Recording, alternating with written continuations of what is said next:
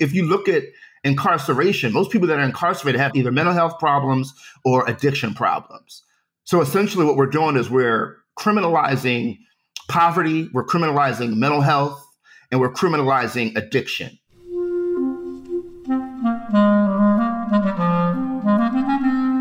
Hello, this is the Great Battlefield Podcast. I'm Nathaniel G. Perlman. A great political battle is being fought right now between progressives and the forces of reaction on the other side. This show is about the political entrepreneurs and other progressive leaders who are finding new or improved ways to fight. My guest today is Leigh Owens, the executive director of the PENNfranchise project, which is seeking to build power and create voters, active citizens, and leaders among communities disenfranchised by the criminal justice system. Leigh has a very meaningful story to tell about how he overcame his own year in prison and moved on to a productive life and political career. I asked him about why he started PENNfranchise and how that's going. You should listen. So, after a quick word from my sponsor, my interview with Leigh Owens with PENNfranchise.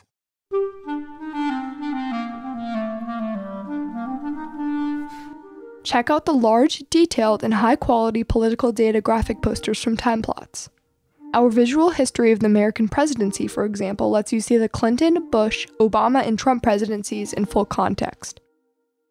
Time Plots library includes visual histories of the United States House, the United States Senate, the Supreme Court, and the Democratic and Republican parties. Find them all at www.timeplots.com. Use the code BATTLEFIELD for a discount.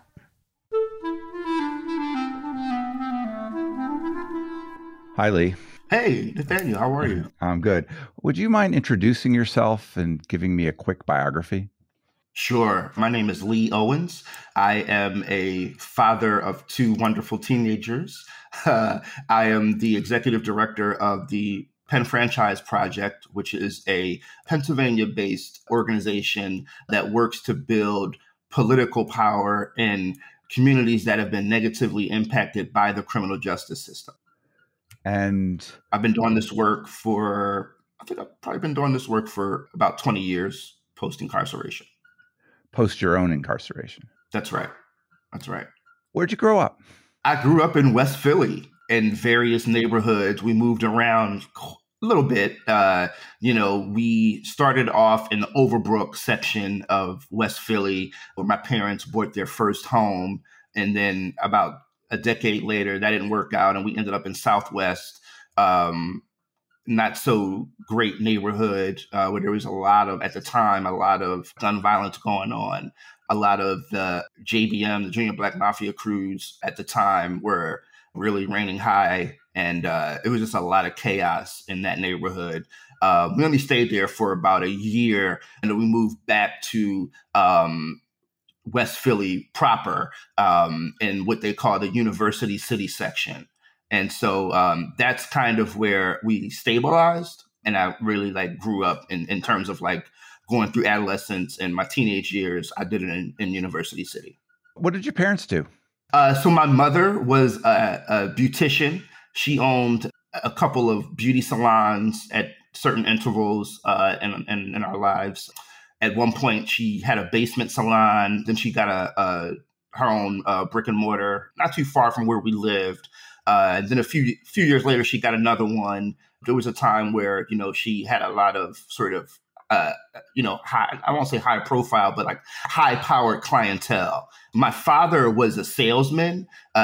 He sold different things from time to time. I remember at one point he was selling mausoleums for Rolling Green Memorial Park.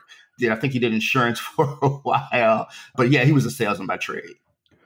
What kind of student were you?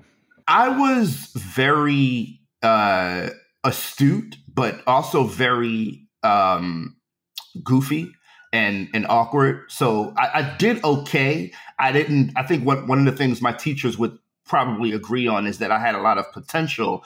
At the time, I didn't use it. I grew up in a time where in the 80s and 90s where if you were a smart guy, that meant that you got challenged, you got bullied, and being smart and being even remotely different was not the thing to be, And so I think a lot of us, particularly folks that I keep in contact with to this day that I remember from those times, I know that a lot of us downplayed who we were academically in order to fit into the commonality was amongst us, which was to be either silly, athletic, or tough.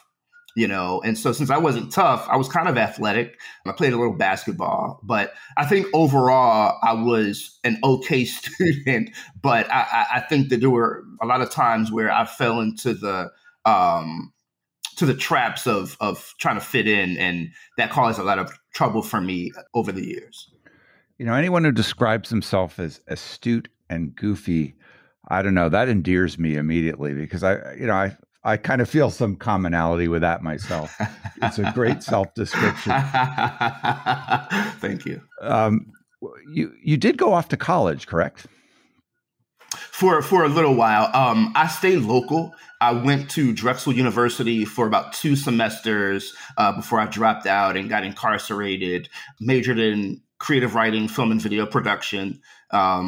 Was one of several students to break into this new screenwriting program being headed up by Ian Abrams from California. He was a showrunner for a lot of popular 90s sitcoms, I think.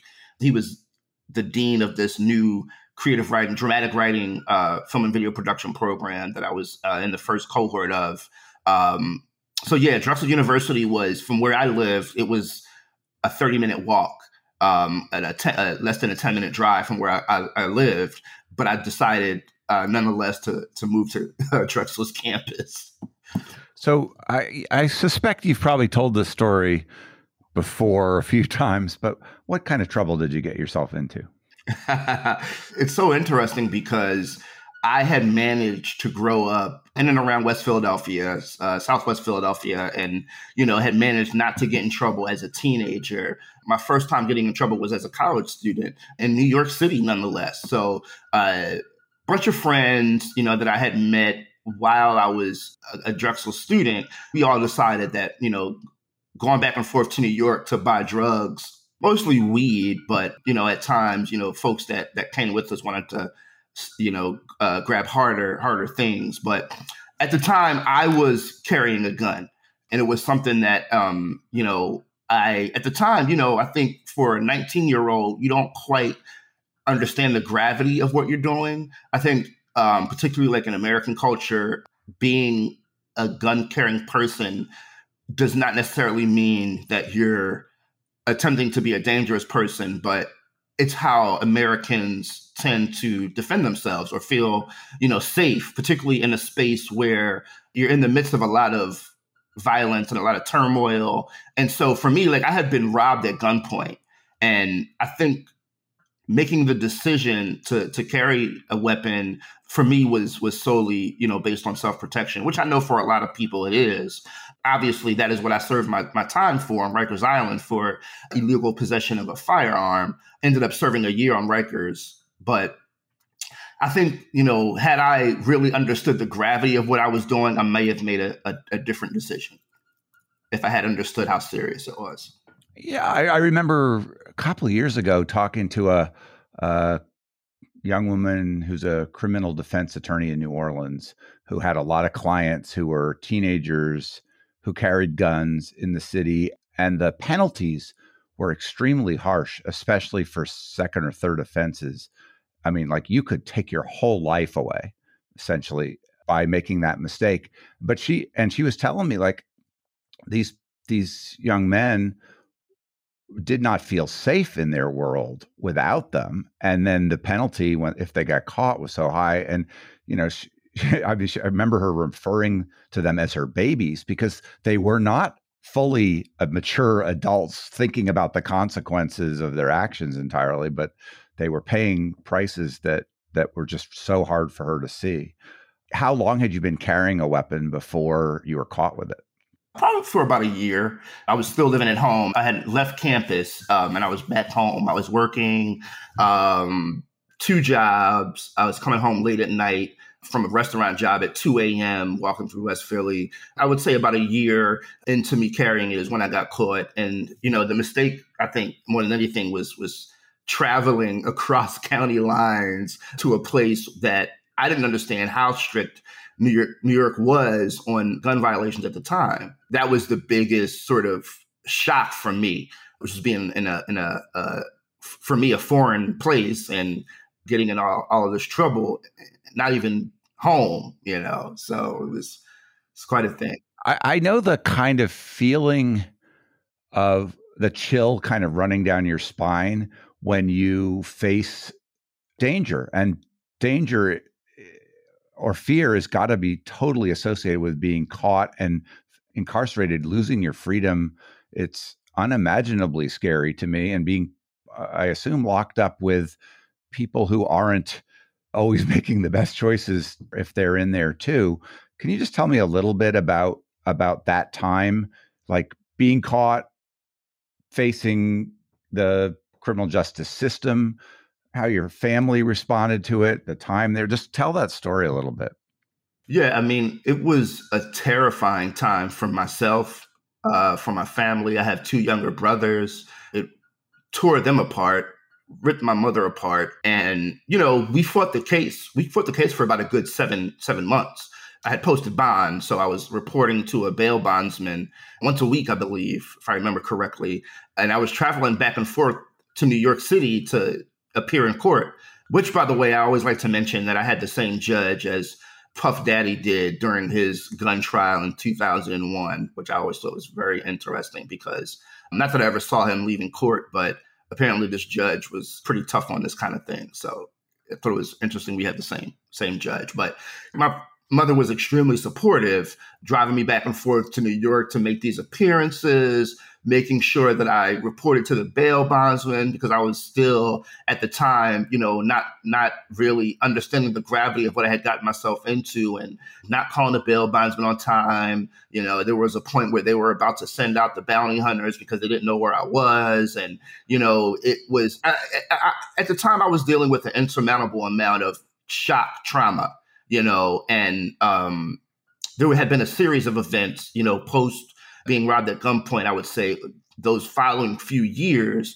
that led to those moments, but it all culminated in, really me almost making things worse during a time where I was trying to get out of trouble, trying to not have to serve jail time, hoping that I could get 5 years probation maybe or something to that effect. But it ended up being a year on Rikers, and possibly if I had taken it to trial and, tried to, prove that I was a good kid and that I was, just had made a mistake and had lost, I could have done 5 to 7 years in upstate. Right. So for me, it was like, do I risk this or do I just bite the bullet here and do the year? But making the choice to give up my freedom was one of the hardest things I've ever done. And I was a baby. I look at my children, my daughter's 19, my son is 15, and to me, they're babies, and I can't imagine them having to work through the criminal justice system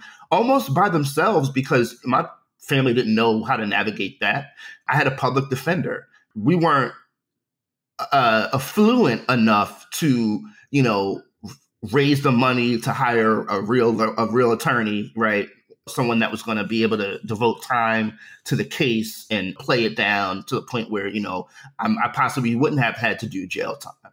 Particularly given my credentials at the time, Drexel, I had been to Africa and Italy as a documentary filmmaker for a youth organization at the time. I had been chosen one out of dozens of Philadelphia area high school students to be a Fox News intern for 5 years at a Media Careers for Minorities program. So my credentials were there. And I think in retrospect, had I fought the case, had I, really presented myself for who I was, I think that it would have benefited me given my unique circumstances. But again, we didn't have that knowledge at the time. We didn't have the money to make that happen. But it was a learning experience for me. Being in Rikers was one of the craziest points of my life, just being thrown into a cage and what I like to call the lion's den, it was a mixed bag, right? There were folks there that, to this day that I had the utmost respect for, because a lot of them I know were victims of poverty, victims of over-policing, victims of trauma that all ended up incarcerated on the surface for making bad decisions. But it's a lot more nuanced than that. So my experience in Rikers was probably a unique situation. And part of it is because I went into it kind of already being an advocate, already being an activist, which is something that I literally am making a career out of. But I was that back then. I just didn't realize it. I would say my experience was that I made a lot of friends. I made friends that were able to give me credibility, and to even to an extent keep me from falling into the pitfalls that occur even inside of those jail walls, right? And so I was very blessed in that, because I was able to use my gifts. I was extremely well read by then at 19. I brought in a crap ton of books that I was giving out to folks. I was literally leading actions against the correctional officers for, various things that they were doing that they shouldn't have been doing, to the point where it almost got me in trouble, like physically harmed. The folks at Rikers respected that. And I felt like, for me, like I would rather be on the side of the other residents and show them that the power that they have, even though we all have made mistakes, that we're not trash. We're not the poop at the bottom of someone's shoe, even though we're here. And that's what you're made to feel like you are on Rikers Island. And so I think what kept me safe and what kept me from, I was a skinny kid. Like, I wasn't a tough guy, right? And so I had to have something else to offer. And I think that I nailed it.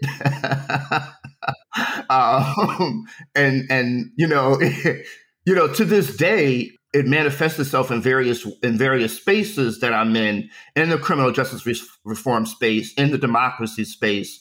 And so seeing small examples of that advocacy spirit, even back then, fascinates me, but it also kept me alive on Rikers. It's just something amazing to contemplate, honestly. Like, to take an experience that just has to have been horrible on many fronts, and at least make the most of it and kind of develop your leadership skills, that says an awful lot about you, that you kind of nailed it in that way, as you put it. How would you say it changed you? Up until Rikers, I was much more of a laid back kind of guy, very jovial. I had to learn not to smile so much on Rikers. I had to learn how to not be so jovial, how not to be so friendly, how to balance out my natural sort of personality for like something a little darker. In a lot of ways, it was grit, right? And it was something that,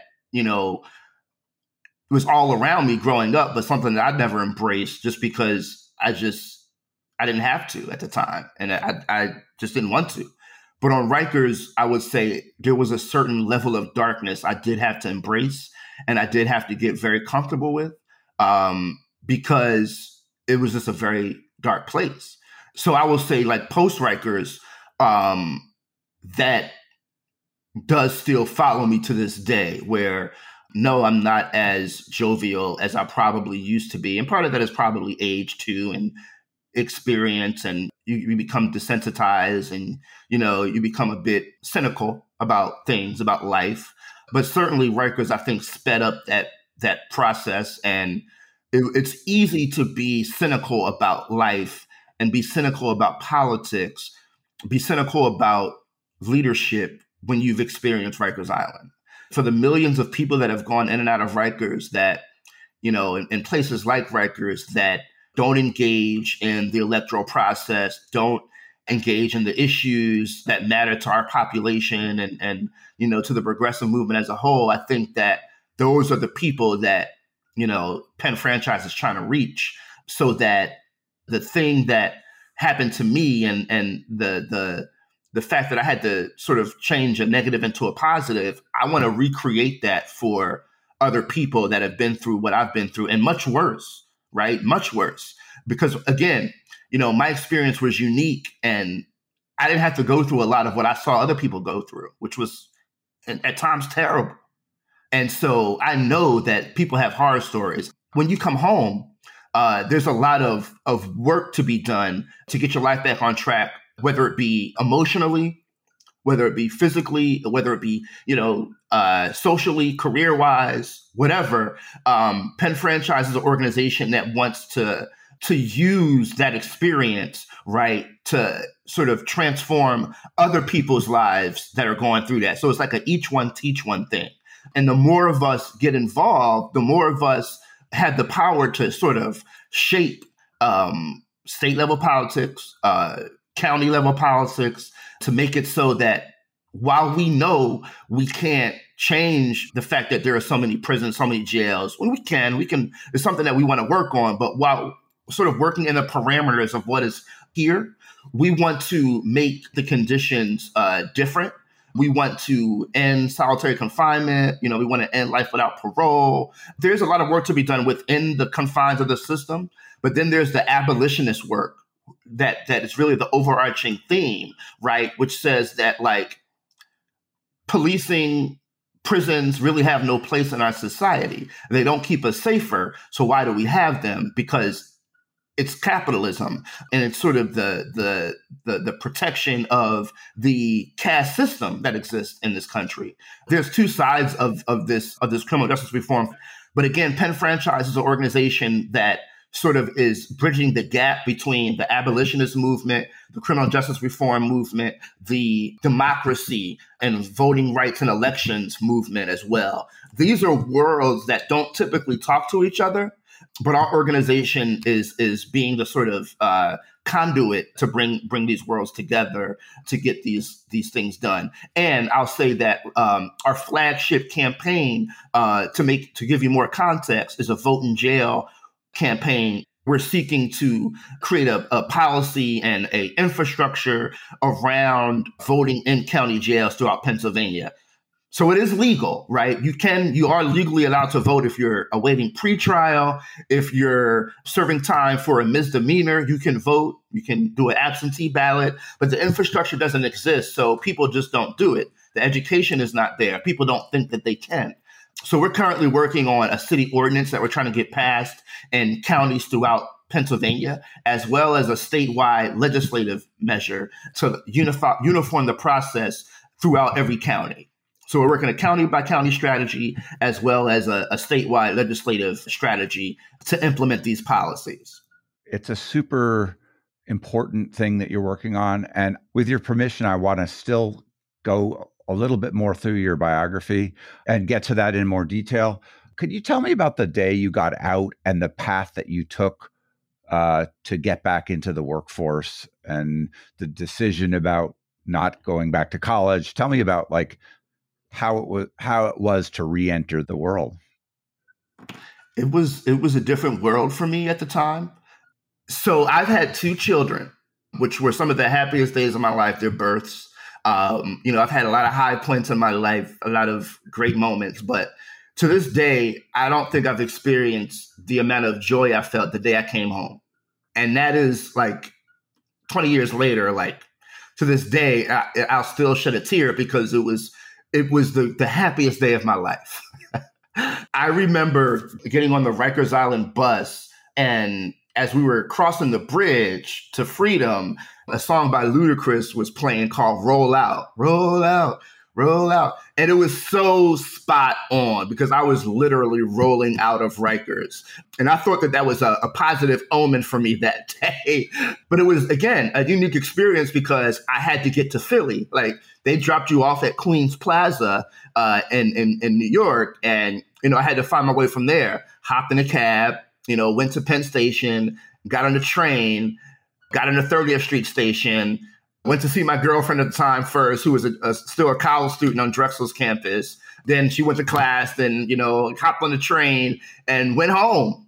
And I knocked on the door and there's my mom, crying, because I had survived and, I was in one piece. And despite the dark moments and, all of the uncertainty, it was over finally. That part of it anyway.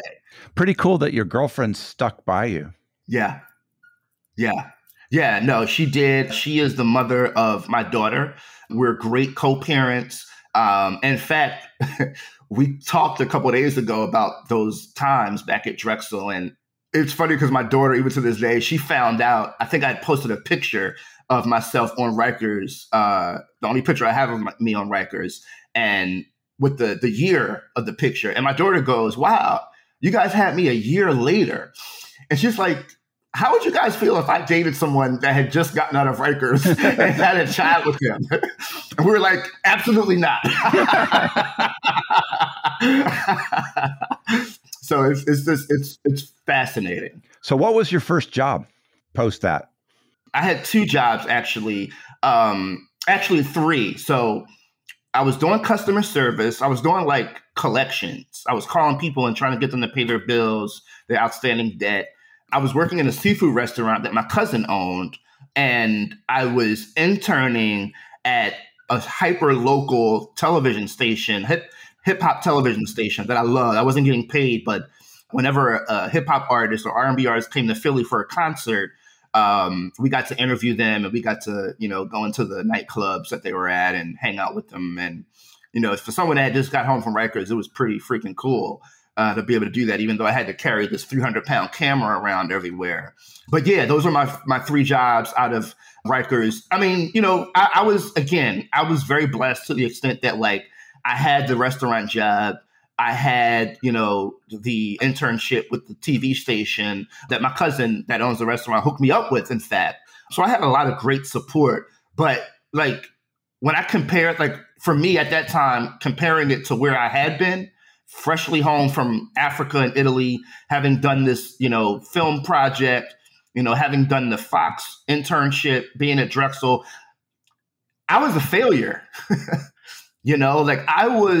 I had really fallen from grace, so for the typical person coming out of Rikers, I may have been like in an okay spot, maybe, I guess, I don't know, but nowhere near where I wanted to be.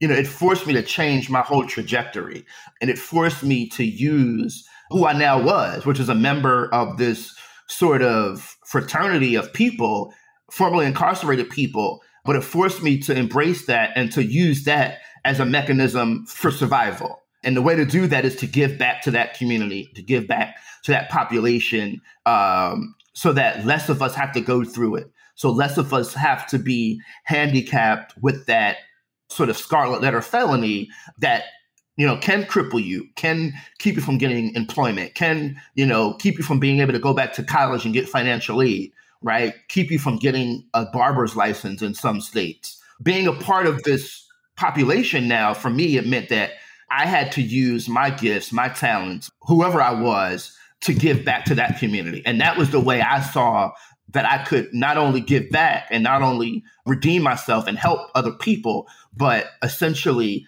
be a success. Because at the end of the day, that's all I've really ever wanted, was to be successful at something. I know that you built a career, was in politics and journalism and union movement. Can you tell me about how you entered that space and navigated it? Yeah. So after having done several odd jobs for years, I stumbled on a job at an organization called Solutions for Progress in Philadelphia. And their flagship project was a project called the Benefit Bank. And the Benefit Bank was a computer program. It was a website, really. And it allowed individuals to apply for all sorts of social service programs like food stamps, Medicaid. And it also allowed you to file your income taxes all for free. So you can do all of this in one stop, one website. If you came, say, in June to do your taxes, you come 3 months later to get your food stamp application done, and they had your information saved in it. So they would just plug into Compass and file your application along. So the Benefit Bank was a really cool program. It was in place to address poverty and to make these benefits more available to people in rural areas. So we would travel across the state with a mobile clinic with like laptops, a hotspot, and we would apply people for these programs, poor people, elderly people, people that didn't have access to the internet, and we would bring the services to them. So that was like my first sort of real job post Rikers. I think that was around 2006. Well, okay, let me backtrack for a minute. I apologize. That was my first job back in Philadelphia. But I have to say that after Rikers Island, about 2 years later, I moved to New York City. And I forget this sometimes because I'm so freaking old. I moved back to New York City to work for an organization called the Osborne Association that was at the helm of a program called the Fresh Start Program, which was a Rikers Island-based program that I was a participant in while I was on Rikers Island for a few months that literally taught you one of two tracks, computer journalism or culinary arts. And so I was a part of the computer journalism track, and we published the Rikers Review, which was a collection, anthology of prison writings that we released every quarter. And we published that. The culinary students catered our graduation. So you graduated. We got to have our family come to the graduation. We got extended visits. It was a very interesting program, very unique program. I became the program assistant for that program 2 years after I came home from Rikers. So I moved to New York and took this job, moved to Queens, and began the pathway of trying to help people. And this was after the TV program, after the TV gig, after the restaurant gig. I got offered this position to move to New York for that program.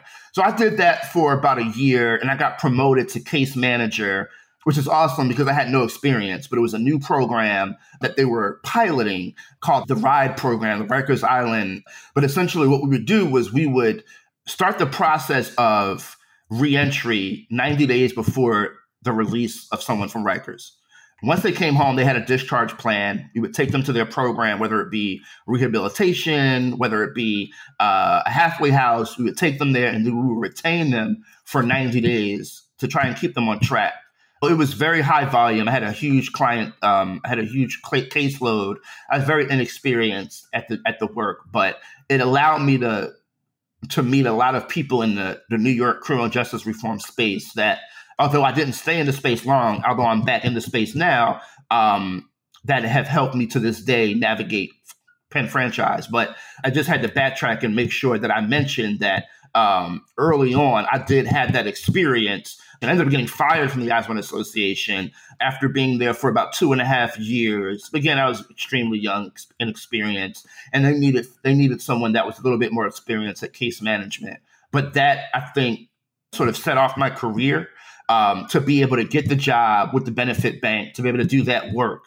The work with the Benefit Bank, because the CEO of that organization was so politically connected, it put me in a position to start meeting a lot of elected officials. In 2007, I started doing petitions for judicial candidates. I also did a policy paper for Shaka Fattah's mayoral campaign on criminal justice reform in 2007. So those were like both like volunteer gigs, but it was the start of like my political career. And then in 2008, it was my big break. The Obama campaign hired me as a field organizer in Philadelphia. So I did that.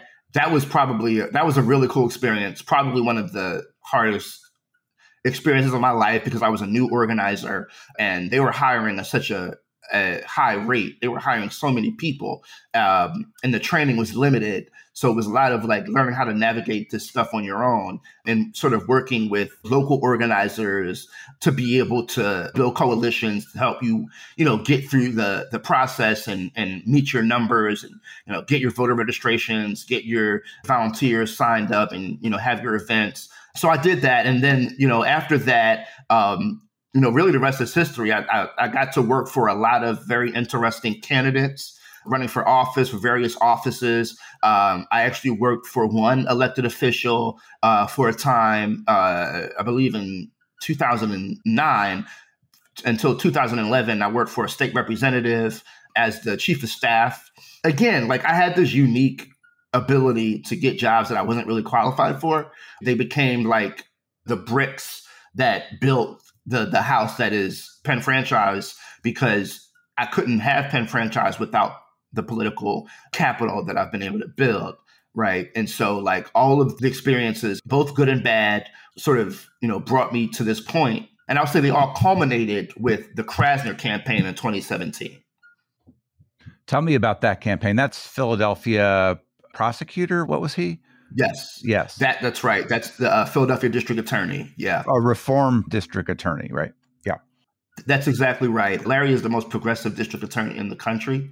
He was a defense attorney, a civil rights attorney for 25 years, 30 years.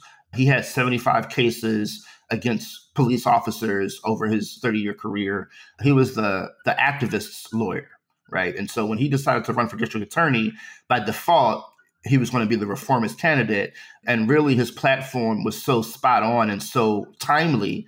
I literally went out of my way to join his campaign. It was really fate that made it happen, because I actively pursued it after having not ever wanted to work for another candidate ever again. Ended up getting in as an organizer with the Real Justice PAC, headed up by Becky Bond and Sean King. Becky Bond was an advisor to Bernie Sanders on the digital side, and Sean King is, Sean King. But they started this Real Justice PAC, and, where they get progressive prosecutors elected throughout the country. And Larry was like their first real project. And so I got hired through them for the primary, which was a field of, I think, 7 Democrats vying for this nomination. Larry was the last one to join the race, and he won in a landslide. After the primary, I was promoted to deputy campaign manager. After the campaign, I went into the district attorney's office as the director of community engagement. I did that for about a year, and I left the district attorney's office because being in city government is a lot different than politics, right? Like city government is not, it's not political. It shouldn't be political, but it is. But it's a very unique animal. I didn't like it. Can I ask you one question about sort of the politics of criminal justice reform and these reform district attorneys and other prosecutors? There's some conventional wisdom developing that there's blowback now because of the San Francisco election, because of the right-wing attacks on defund the police slogan, things like that.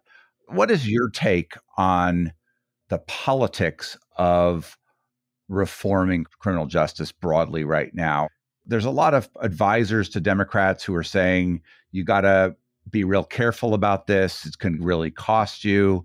There's some uptick in crime, perhaps. People start to push towards that tough on crime mantra that comes and goes, but often carries a lot of political weight. Where are you on that? Yeah, no, that's exactly right. That's a great question. I think it's complicated, right? I don't think it's as cut and dry as, say, for example, defund, or on the other side of that coin is like, let's have even more police. I'll give you an example. So the South Street shooting that occurred a month or so ago, maybe 2 months ago in Philadelphia, there had been talk of the fact that, right, like the solution to things like that, South Street being one of the most popular corridors in Philadelphia, and for a shooting like that to happen, like we must need to have more police presence, right? But the reality is that like South Street is one of the most policed corridors in the city. There are multiple police officers on every corner on South Street, and there are police officers on the corner where the incident occurred.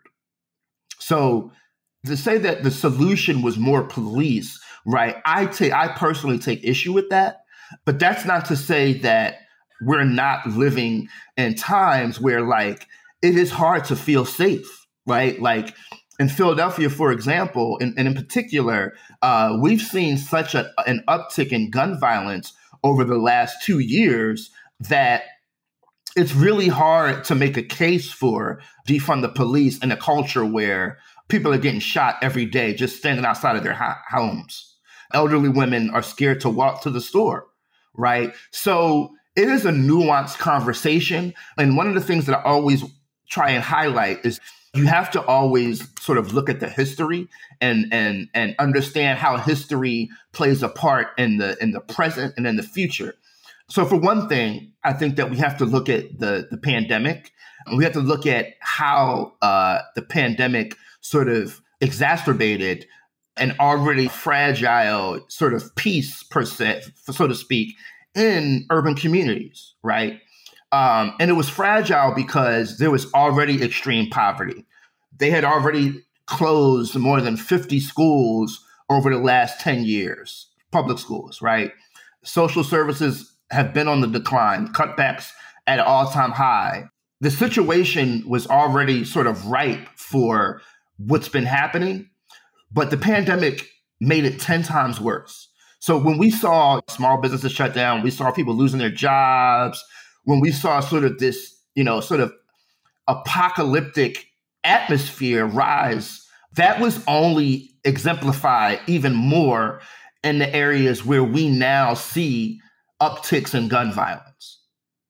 So we can't look at the uptick in gun violence without, and I'm not saying, right, that, we have to find a bad guy, we have to find something to blame, which we do. But I think one of the things that we do have to look at are the social conditions and sort of the systemic conditions steeped in institutional racism and sort of anti-worker economics, right, that have literally set the stage for these sorts of things, right? And we see it on the other side with even the January 6th insurrection, right? We see that was a symptom of not just Trumpism, but a sentiment in that particular community that they felt unheard, and they're living in poverty too, right? They're living in conditions that set the stage for that kind of sentiment, not to justify what they did. Although a lot of those people were upper middle class people, I'm sure that. No, that's true. I mean, I think a lot of the Trump voters for sure are not doing well, and for systemic reasons, like you indicate. Rural poverty and urban poverty share a lot in common. Absolutely. And I think one of the best things that the so-called elite has done is to peg, for example, poor Black people against poor white people, to create this sentiment that distracts us from the real problem, which is, corporate greed and anti-worker capitalism. If rural poor people and urban poor people came together and built political power around the issues that matter to all of us, which are really simple, which is that we want education for our children. We want a fair wage to be able to raise our families and maybe take a vacation every year, maybe. We're not asking for a lot. But the reality is that we're all asking for pretty much the same thing. We're just blaming each other for why we don't have it. Right. And so I think that if we can work on the issues that we have in common and focus on that, we'll see that the real problem is not poor people and other poor people. The problem is corporate greed. Well, I hear some of your language, and I wonder how much it was formed during the time you spent in the labor movement, which I guess came next. You were at the SEIU. How did you land there, and what did you learn there? So SEIU recruited me, and I was at the district attorney's office at the time, and I had kind of put it out there with a few select folks that I was looking to make a move. And so I think word got to SEIU. They were looking for a legislative director. And I think that what they were looking for at the time was someone that may not have necessarily had the lobbying experience, but someone that had the organizing experience that they could teach how to lobby so they can bring the sort of organizing way, so to speak, to lobbying, if that makes sense. They saw that I had a tremendous amount of organizing experience in the political and advocacy space. And I felt like it'll probably be easy to teach this guy how to lobby, which I don't know if they would say that now. But my experience with SEIU was amazing. SEIU funded the PENNfranchise project for its first 6 months.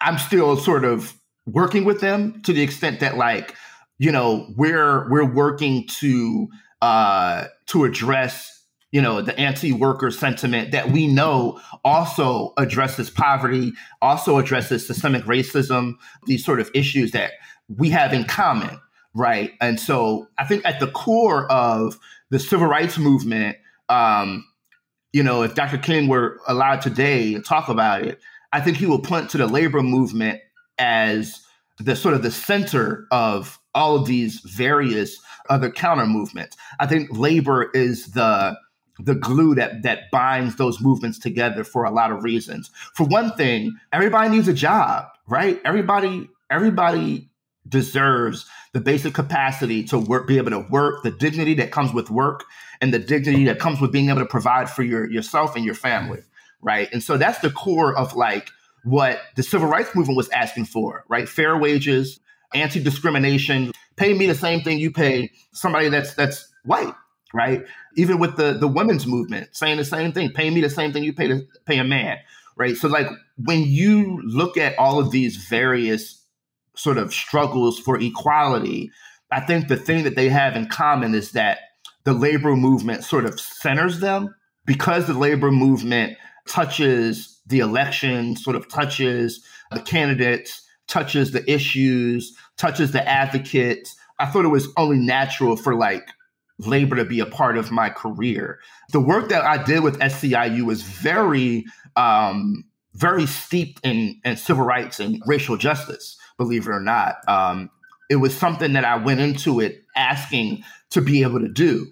So when I took the job, it was like, all right, I know that they're going to allow me to be able to sort of bring these issues into the fold and connect them to the labor movement in a way that they historically have always been connected. But if someone that, doesn't know that and doesn't share that sentiment isn't doing the work, they're not going to make that a priority. They're not going to make sure labor is at the center of the struggle for racial justice, the struggle for criminal justice reform. But I think labor should always be at the center of those movements for various reasons that I mentioned and more. So what is the founding story for PENNfranchise? You said a little bit that you got some help from your former employer. Why did you leave and how did you get this going? Yeah, so everybody told me I was crazy for leaving a wonderful job at SEIU and starting an organization where I was to be the executive director and an army of one for a time. I've since hired a director of organizing, Jenna Henry, who's amazing. I saw a void, right? I saw a void with the lack of engagement from political candidates, from democracy organizations that were knocking doors. I felt like they weren't talking specifically to returning citizens and to folks that are incarcerated that can vote.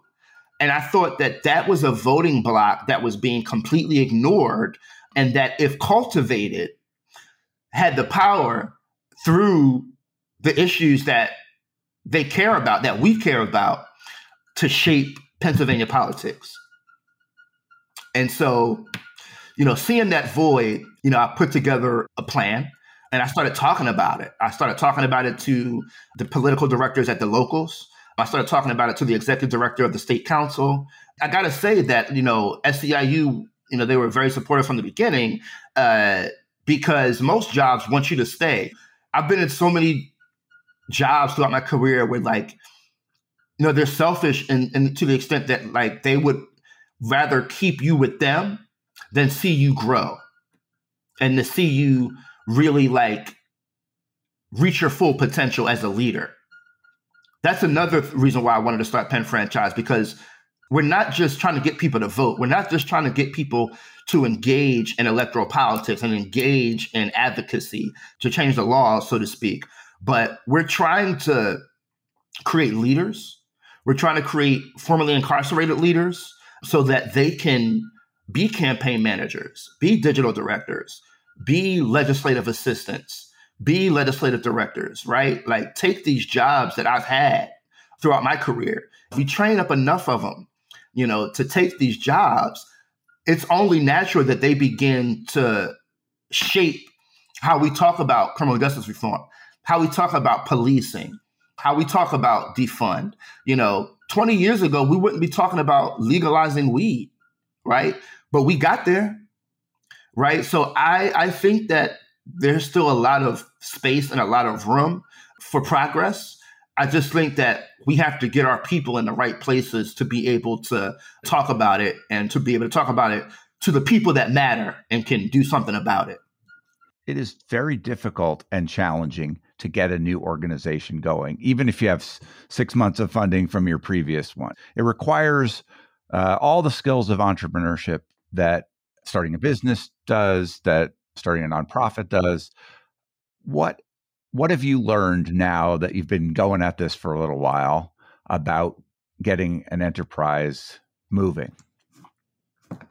Yeah, I think one of the things that I've learned is that I have to sell myself more than PENNfranchise. I'm learning how to do that. I'm learning how to sell my story, my progress, and my personal narrative. I'm learning how to sell that to the funders better, because while PENNfranchise is a great idea, I think that one of the things that will be important to highlight is why PENNfranchise came about, which is literally because of my personal story, making sure that people don't have to go through 15 years of, on and off again, working for 6 months, then not working for another 6 months. But people that are formerly incarcerated can do what I did and do it better, do it more consistently and take it to another level. That is really what it's all about, is building a generation of leaders and people that'll take this stuff to another level. So what stage would you say you're at? Like, what have you accomplished so far? You said you'd hired an organizer. You've raised some money. What's next? Where are you going? What are the plans? So yes, we hired a director of organizing. We had a really successful fundraiser last week hosted by leader Joanna McClinton and Senator Sharif Street. We got a city ordinance passed about a month ago in Center County, PA, which will implement our policies, our vote in jail policies in their county jail. And we think now that we've been able to do that it'll make it a little easier to take the show on the road and implement it in other counties. Next for us is taking that policy to Philadelphia County, to Allegheny County, Lehigh, Luzerne, and Lackawanna, and probably Lancaster and Delco, pardon me. So those are the next targeted counties where we want to take this ordinance. We're working on campaigns to end solitary confinement in county jails.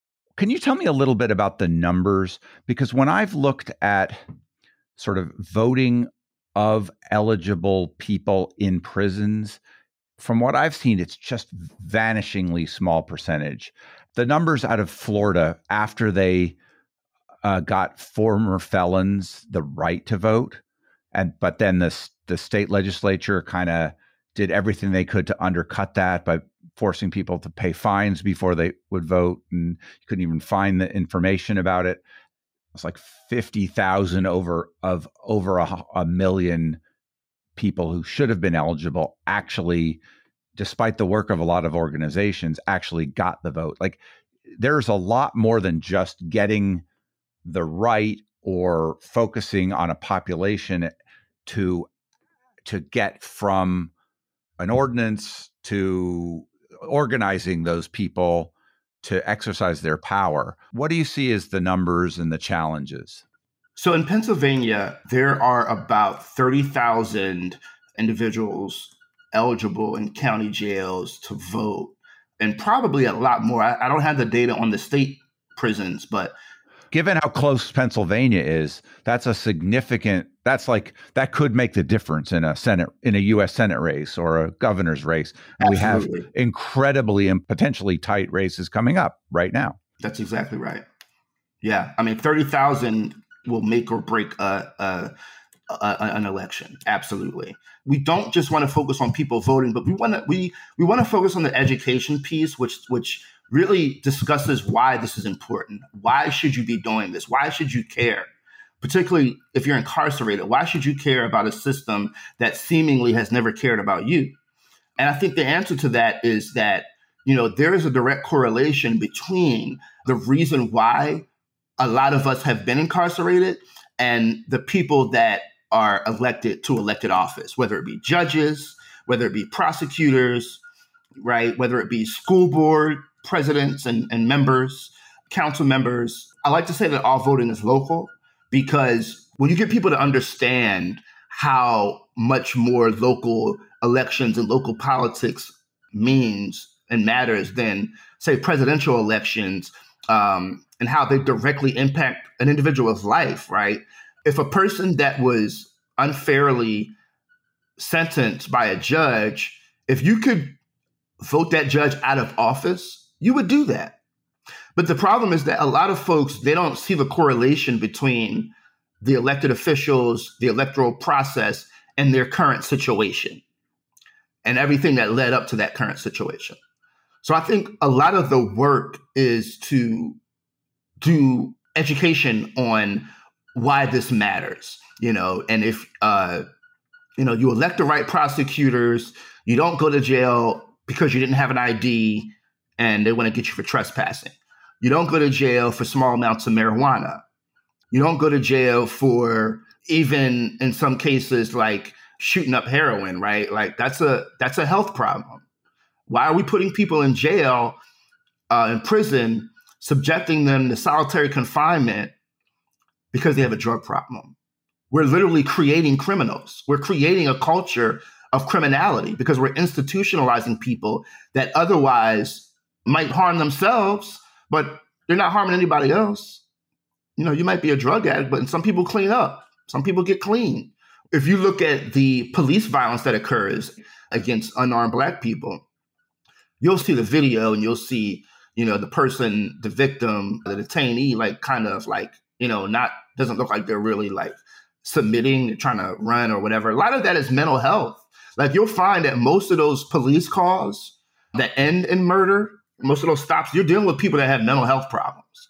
If you look at incarceration, most people that are incarcerated have either mental health problems or addiction problems. So essentially what we're doing is we're criminalizing poverty, we're criminalizing mental health, and we're criminalizing addiction. And as a result of criminalizing those things, we're institutionalizing people that are coming home unable to function in normal society, that are going to create real crimes, that are going to continue to find themselves at a lot of times in and out of institutions because they've been institutionalized. When you're taking on some very challenging, multi-layered societal problems versus focusing on one aspect of it, like the voting in prison, although one can see how you knit them together, how are you making that call about when you pitch for donors or when you hire or when you focus your own energy of the organization? How do you think about, what do I tackle first? It's just very daunting to fix what, governments are trying to fix that have billions of dollars, that organizers of nonprofits are trying to fix.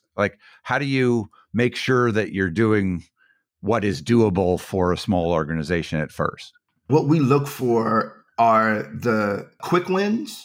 We look for what we can get accomplished right now to get us momentum and to get the ball rolling. For us, Center County was a easy county to get a city ordinance passed because our director of organizing lives there, and she is very connected to the prison administrator, who is also a council member. So once we sent them our language to the ordinance, they looked at it and was like, this is great. We'll vote on this at our next meeting. And they voted on it unanimously. And the warden even approved it, right? So I think for us, getting these ordinances passed is something that's tangible. In a way, it's low-hanging fruit, but it's actually very impactful. And then from there, it allows us to bring in other organizations, because really the name of the game is coalition building. So it allows us to bring in other trusted organizations to say, you be the organization that goes in and actually does the registering. that actually does the education on why we should be doing this. I think PENNfranchise is uniquely equipped to deal with the political side, the lobbying side, and the advocacy side, and making it so the policies and procedures are there. And then that's, again, when we go in, our county by county strategy, right, to organizations that live in those counties, that operate in those counties, to say, you be the organization that does the actual groundwork, but PENNfranchise is the organization that that is going to change the law, change the landscape, the political landscape, to allow for these sorts of things to happen. What's the big vision for you? It always takes a fair amount of time to build something like this. Sure. Yeah, I would like to see PENNfranchise go national. I would like to see PENNfranchise being an organization, steeped in democracy, criminal justice reform, do this similar work in other states where, where there is high incarceration rates and low voter turnout, particularly swing states where, Pennsylvania is a purple state, it could go either way, right? Particularly other states like that where, 30 to 50,000 incarcerated folks that are eligible to vote could make or break an election. Places like Michigan, right, I think is one for starters. But I would like to take the show on the road. I would like to go national. I would like to be known as the person that brought democracy and mainstream democracy to the other side of prison walls. I can't think of a better sentence on which to kind of go towards the end here. Is there a question that I should have asked you that I didn't? Wow. No, I don't think so. I mean, this has been great. I think you helped me think about things that I haven't thought about in a very long time. So thank you for that. Well, I don't know what you're referring to particularly, but I find your story inspiring and important and your work valuable from what I can tell. And so I'm really glad to have had the chance to talk to you about it. Is there anything else you want to say? Well, just that, we hope to be able to continue to do this work. If you want to learn more about what PENNfranchise does, or if you want to connect with us, just visit us online at www.PENNfranchiseproject.org and reach out to us. I hope people will do that.